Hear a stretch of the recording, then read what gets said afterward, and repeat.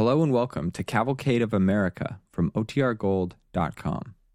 This episode will begin after a brief message from our sponsors. The Cavalcade of America, presented by DuPont.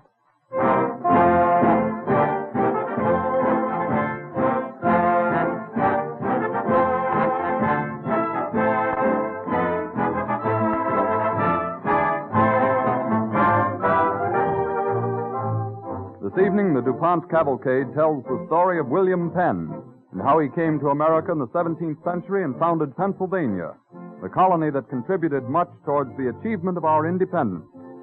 This Quaker pioneer greatly influenced the trend of our national thought and the structure of our constitutional government. Always working for the betterment of humanity, Penn's ambitions may be compared to those of the research chemist, who is constantly striving to achieve a similar goal expressed in the DuPont pledge, better things for better living, through chemistry.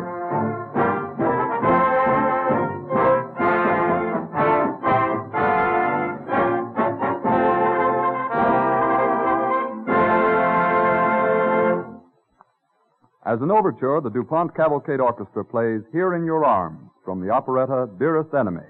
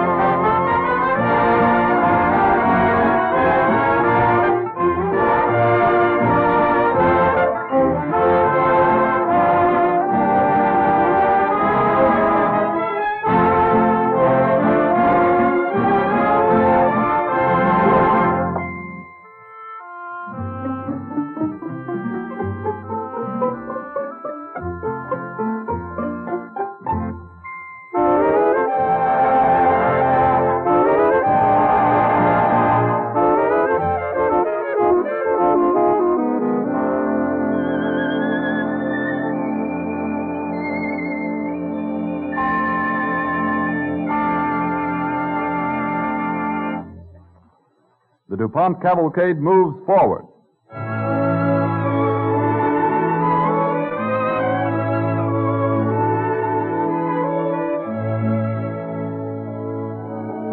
William Penn, son of Admiral William Penn and Margaret Jasper Penn, was born at Tower Hill, London, October 14, 1644. Our story opens in the year 1680, when Penn is 36 years old. We find him at the court of King Charles II in the palace at Whitehall, talking with the English monarch and his brother James, Duke of York. Master Penn. Yes, Your Majesty? My brother James has given me your petition regarding the debt we owed our friend the Admiral, your late father.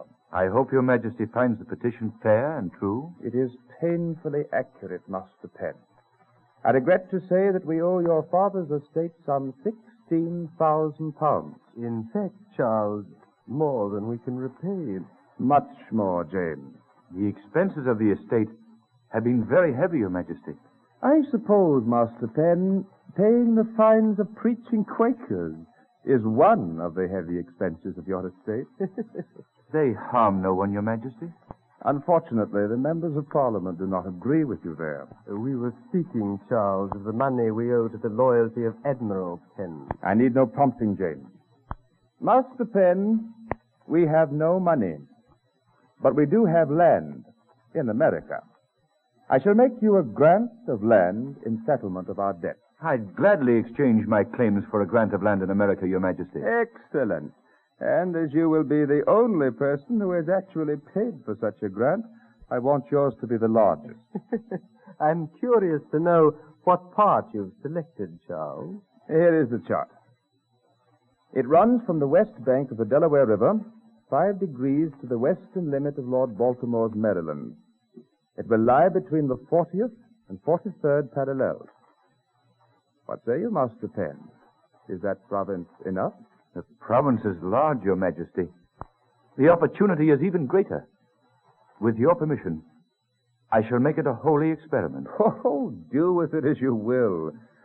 Only collect our customs duties, and for the rest you have complete freedom. Then I shall give complete freedom to all who go there. But I should like to have the naming of it.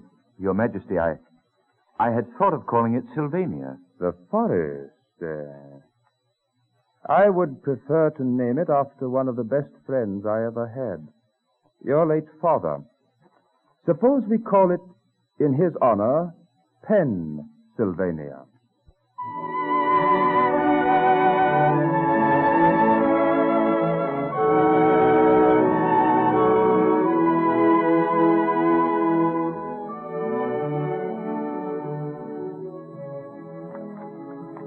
King Charles II signed William Penn's charter at Westminster, March 4th, 1681. And 37-year-old William Penn thus became proprietor of what was later to be recognized as one of the richest land areas in the world. Penn set about making plans for the settlement, and one day we find him in his lodgings talking with his cousin, William Markham. Cousin Penn, I was overjoyed to hear the news of thy great charter. Thank thee, cousin. Art thou ready to act upon it? Thee means thee wants me to go to the new colony? Yes, at once. I would send thee out as my deputy without delay. Into the wilderness, alone? Thou wilt not be alone. There are some Swedes, Dutch, and English settled at Newcastle and Upton. I would have thee talk with Lord Baltimore about our boundaries. I understand. And one more bit of advice. Be impartially just and courteous to those now settled in our province. And I would have thee especially careful in thy treatment of the Indians. In what manner should I treat them? Be grave with them in council. I hear they like not to be smiled at. I understand. Friend Penn! Friend Penn! Ah, friend Wood, what hurries thee so? Great news, friend Penn. Wonderful news. Does he know my cousin, William Markham, friend Wood? Indeed, yes. How does he do? Well, I thank thee. And now, what is this wonderful news? A great company has been formed here in London. They make thee a handsome offer of £6,000. For what? A monopoly to trade with the Indians in thy new province. They cannot have it. £6,000 is a goodly sum. Must they offer more? No one can have a monopoly at any price. Except, of course, thyself, friend Penn. No, not even excepting me. There shall be freedom and equality for all. But, Cousin Penn, consider. £6,000. It will buy much that we need. I will not sell this birthright for any pottage. This great province came to me clean. I'll not defile it. I should have known it, cousin. Thou art a true man. I mean to be fair to everyone, Cousin Markham. That is why I bade thee be most tender of offending the Indians. Make friendship and a league with them if possible. We must live at peace with them, and they with us. Yes, no other colony has been able to do that. We shall try as no other has yet tried. We shall treat them as ourselves. We cannot treat wild savages like our fellows. Better than we treat them, I trust. But that's impossible. It must be done. I am set on that. What provision has been made for the government? I'll send that to thee later, cousin. It will take much thought and care. It has pleased the Lord to give us a great country. I shall be at pains to keep his peace and freedom there.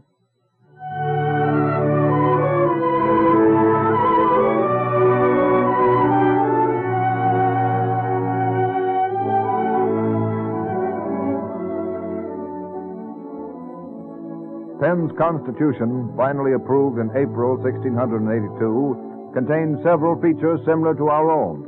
In general, it advocated the protection of rights of the people. This most liberal of all proprietors in colonial America gathered artisans and craftsmen, and on August 30th, 1682, he sailed from Deal, England, on the Welcome with 100 passengers. Penn's first landing in his new province was at Chester. From there, he rows up the Delaware River in a barge with his cousin Markham. Great clouds of white heron rise into the sky before them, and the sun is darkened by flights of white ducks and swans. There's plenty of game here, Cousin Markham. Aye. Not only waterfowl, but great flocks of wild turkeys and herds of deer and elk. It's a natural paradise. Our children will never want for food where the Lord has provided. Cousin Markham, are the Indians friendly? They seem so. I have told them all he said.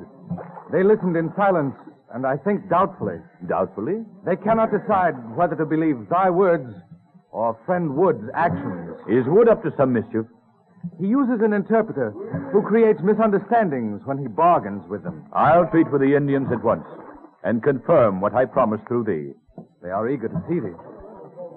Ah, look yonder, cousin. Aye? Where the creek flows into the river. It makes a natural dock. Aye. We call it Dock Creek. 'Tis a natural port. It's the site of thy new city. Good. We'll name the streets for the trees that grow there. We'll make fine open parks and commons. He has a plan for it already? Aye. Let every house be placed in the middle of its plot, so that there may be ground on each side for gardens, orchards, or fields. That it may be a green country town, which will never be burnt, and always wholesome. It should grow into a rich and prosperous metropolis. May it always be a city of brotherly love.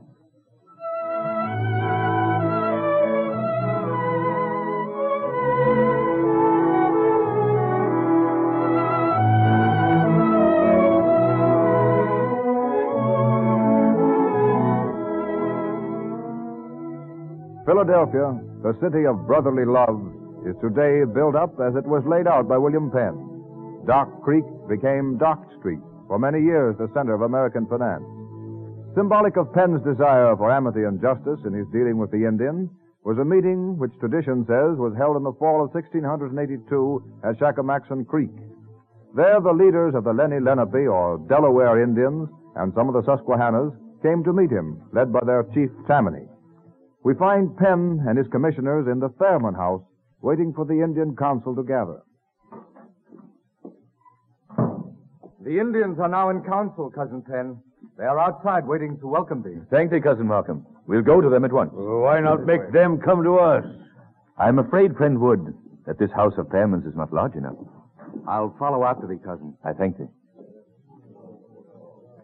Look, Master Penn, how they sit under my great elm tree. Is it not a fine sight? Yes, Fairman. Like all simple things, full of dignity. They outnumber us 3-1. I don't trust them. Don't let them see that, my friend, or they'll not trust thee either. Why do they sit in 3 crescent rows like that? To protect each other? Oh, no. In the first row are the old and wise counselors. Behind them sit the principal warriors and landowners. And in the last row are the young men, who are silent observers. Witnesses for 3 generations. We must be careful. We must be fair. Who is the noble-looking old man in the center? Oh, he is Tammany, chief of the Delaware. He looks like a crafty old fox to me. He's tall and straight. We must take care these savages don't outdo us in nobility. That is their way of greeting. Etah! The Lord be with thee and me always. Shall we use an interpreter? Not if it can be avoided. I would talk directly with him, and have clear understandings. They call the Onas, which means quill or pen. Ita, Onus. Ita, Tammany. I come to say we want peace between you and me, between your friends and my friends. We have many governors past years. You first governor come talk face to face. We glad. You have been good friends. We love peace. We not like live in fear, hide and hunger. We want live like brothers. Tell me how we can live like brothers. Our young men say words we not like sometimes. We no help that. So with you. If you angry with us, we angry with you. First, you tell us why, then we tell you why. We talk. We make sure trouble not bad enough for war. I agree. In trouble between us, we make counsel for talk. 6 Indians, 6 whites. They will decide what is right. Good. I tell Sasha Mackin.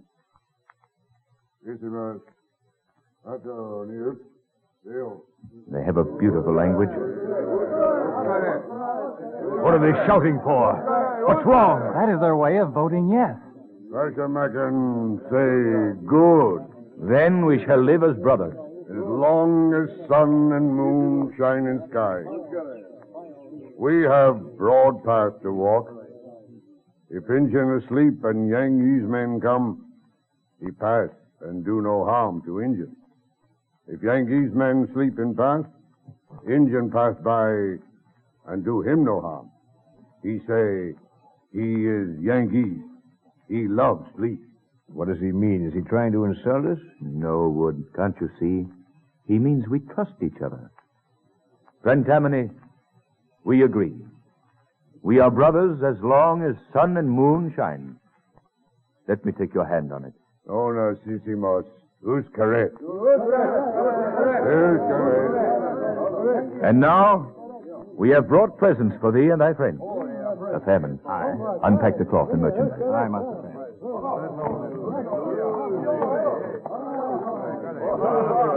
Now, Injuns make canticle. What's that, Fairman? A sort of ritual and dance that follow the serious council. We sing how we like Quakers. As Quakers. Injuns, brothers with Yankees. Yankees is about as close as they can get to English. By any name, we are their friends. Words. Nothing but words. I believe it when I see it in action. I'll believe it if I'm not murdered in my bed. If we live by our word, friend Wood, then we can be sure where the blame lies if the peace is broken.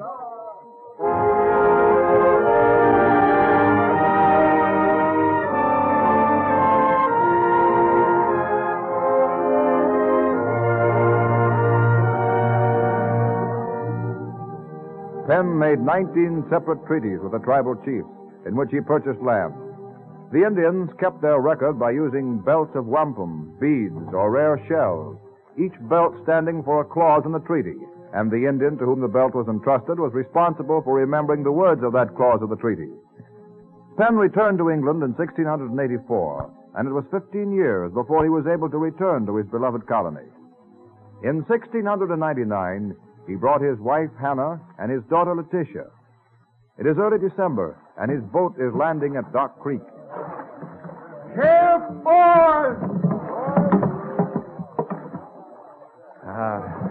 Philadelphia. 'Twill be good to feel the ground under my feet again. Come, my dears. We're here at last. Hannah, Letitia. Why, there are fine houses here. Did I not tell thee? Come, Letitia. I hope the houses are warm, Father. I'm cold. You'll soon be before a great open fire. Welcome, Cousin Penn. Welcome home. I'm glad to see thee, Markham. Cheers for friend Penn. And a hearty welcome. The people are glad to see thee back. I thank thee all. Step carefully now, Hannah. There. This is our cousin Markham. How does he do? How does he do? Now, Letitia, jump, child. Yes, Father. My daughter, Letitia, Cousin Markham. Right glad I am to welcome thee. Thank thee, sir. Oh, Father, who are those painted men? They're Indians, Letitia. Be not afraid. He has been away too long, Cousin Penn. Things go better when he's here. Is aught amiss with the Indians? No trouble so far. I'll renew my treaty with them.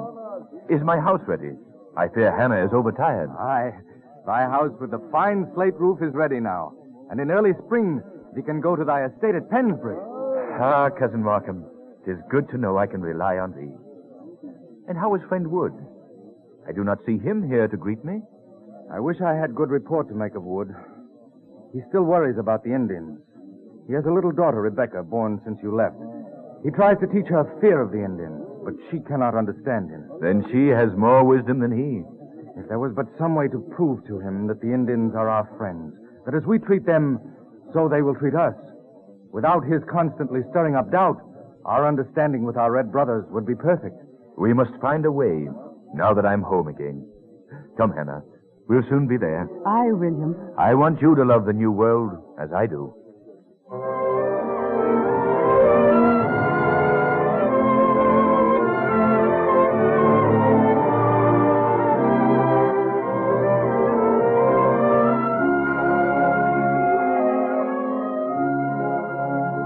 A month after landing, a son was born to Hannah and William Penn. They named him John and called him the American, for he was the only member of the Penn family born in the colony. By now, Philadelphia had several hundred houses, and a settlement had spread far inland. But George Wood and some of the others still feared the long silence and quiet behavior of the Indians. Penn was determined to renew his treaty with them in the spring. Before the great council was called, Penn is riding one day to the Friends Meeting House at Haverford, west of Philadelphia, when a horseman comes galloping towards him. Oh, steady, boy, steady. Pull up, friend. Oh! Why, friend Wood, what does thee ride so wildly for on first day? My daughter! My little girl, have you seen her? No, I've seen no one since I left Gardiner's Ferry. Is anything wrong? She's gone. We were at Thomas's. She was playing outside. When I came out, she was gone. She's been stolen. Well, who would steal thy child? Indians. They've been camping all around. Strange Indians. Susquehannas, Conestogas, Iroquois. My little girl's been taken by them. You have children. You ought to know what it means to have them stolen by Indians. It's happened often. Not in Pennsylvania. It has now. I'll not believe thee. I might have known you'd side with these heathen against me. You should give me help. I gave thee help when I made my first treaty with them. Words. I'll give them no words, the treacherous fiends. I'm for action. There are many in Philadelphia who feel as I do. I'm riding for them, and we'll kill every redskin. Wait. Be careful what you're about. You'll undo all the good we've accomplished. I'm deaf to you, Penn. You and your talking has betrayed us all. Get up, Penn.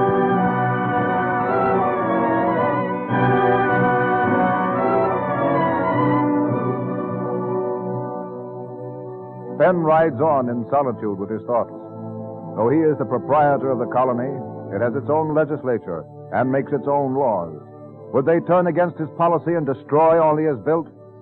He rides deep in thought and doesn't see an Indian softly approaching. Ita. What? Oh. Ita. How does thee, friend? Oh, boy. Oh. What child is that you're carrying on your back? Freckles good. Where did you find her? She find us. She lost in wood. Me take girl to Philadelphia. Thank thee. Child, would thee like to take a ride with me?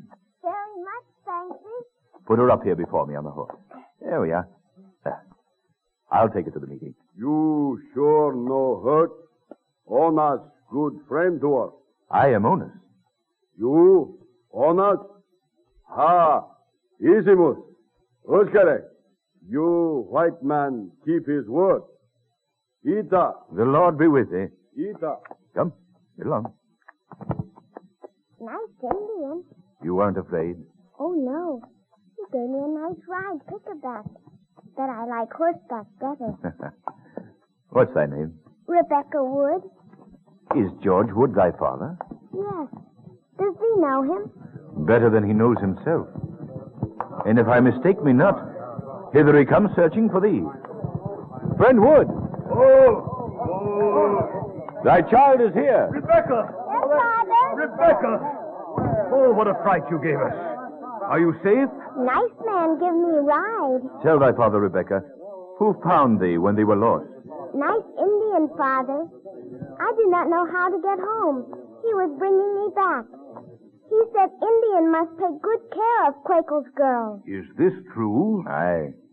Rebecca must teach thee to trust the Indians as we do, friend Wood. For only in their trust lies the success of our colony.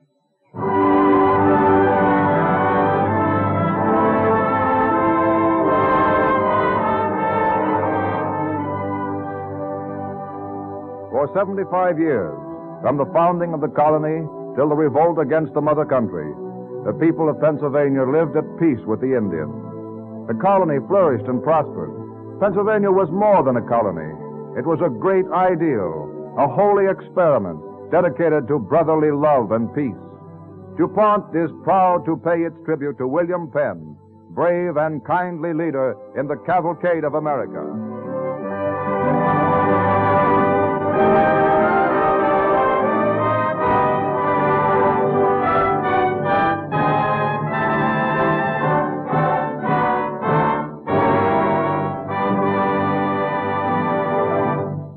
The spirit that marked the patient progress of William Penn is reflected today in the work of research chemists who have contributed so much to better living in recent years. At a preview of an exhibit sponsored by the DuPont Company at the Franklin Institute in Philadelphia earlier this evening, Dr. C.M.A. Stein, vice president of the company, emphasized that view in recalling some of the amazing changes wrought by the chemical laboratories. He pointed out the change from the old-time buggy-like automobile, once a luxury of the few, to the 20 million modern cars America rides in today. The change from the smoky old-fashioned stove to modern thermostatically controlled central heating.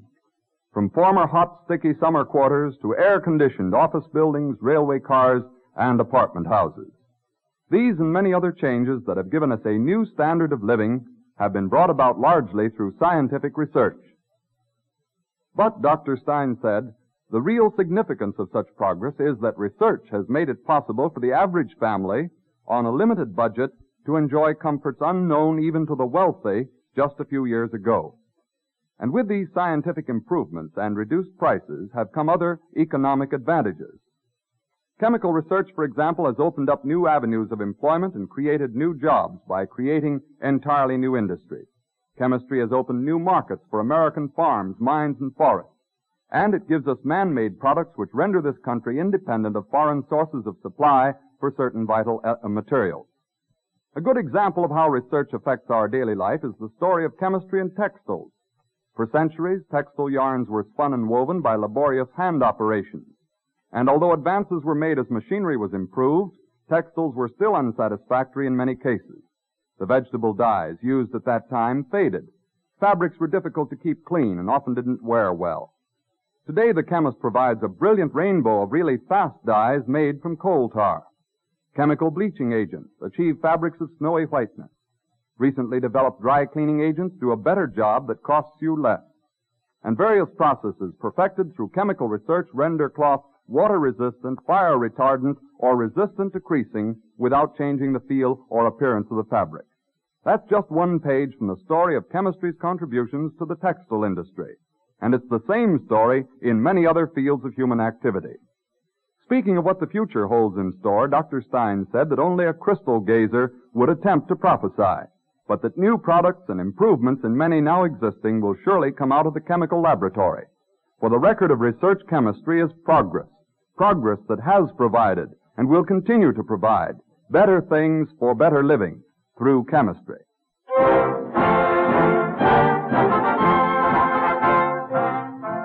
Next week, you're invited to tune in again when you will hear our dramatization of the story of Elmer Ambrose Sperry, last of the old-time inventors, same time and same station, when the DuPont Company of Wilmington, Delaware, again presents the Cavalcade of America. This is the Columbia Broadcasting System.